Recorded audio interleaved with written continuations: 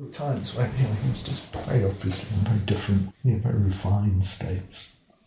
And then very concerned a lot of the time, to act out of metta rather than putting any pressure on people and all kinds of things.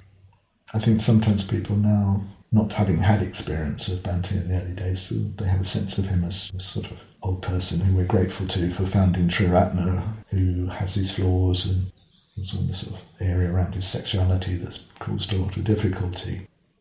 But I don't think they always realise that along with those flaws there was some incredible strengths and an incredible sort of energy, which is what started Triratna, if you like. Again, it's sort of something which came through him, so to speak.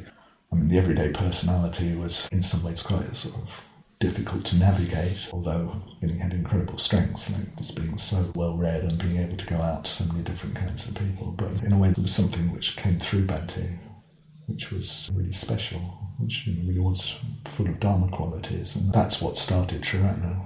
Yes, you can give good lectures and so on, but that doesn't really move people to put their whole lives into following you or to really inspire people in the way that he's inspired people. You have to be embodying the Dharma to a large extent, which doesn't mean all the time, and it doesn't mean that you're completely worked out. I do think that he's been unskillful in some ways, but at the same time, there's also been these very strong Dharma qualities which have come through.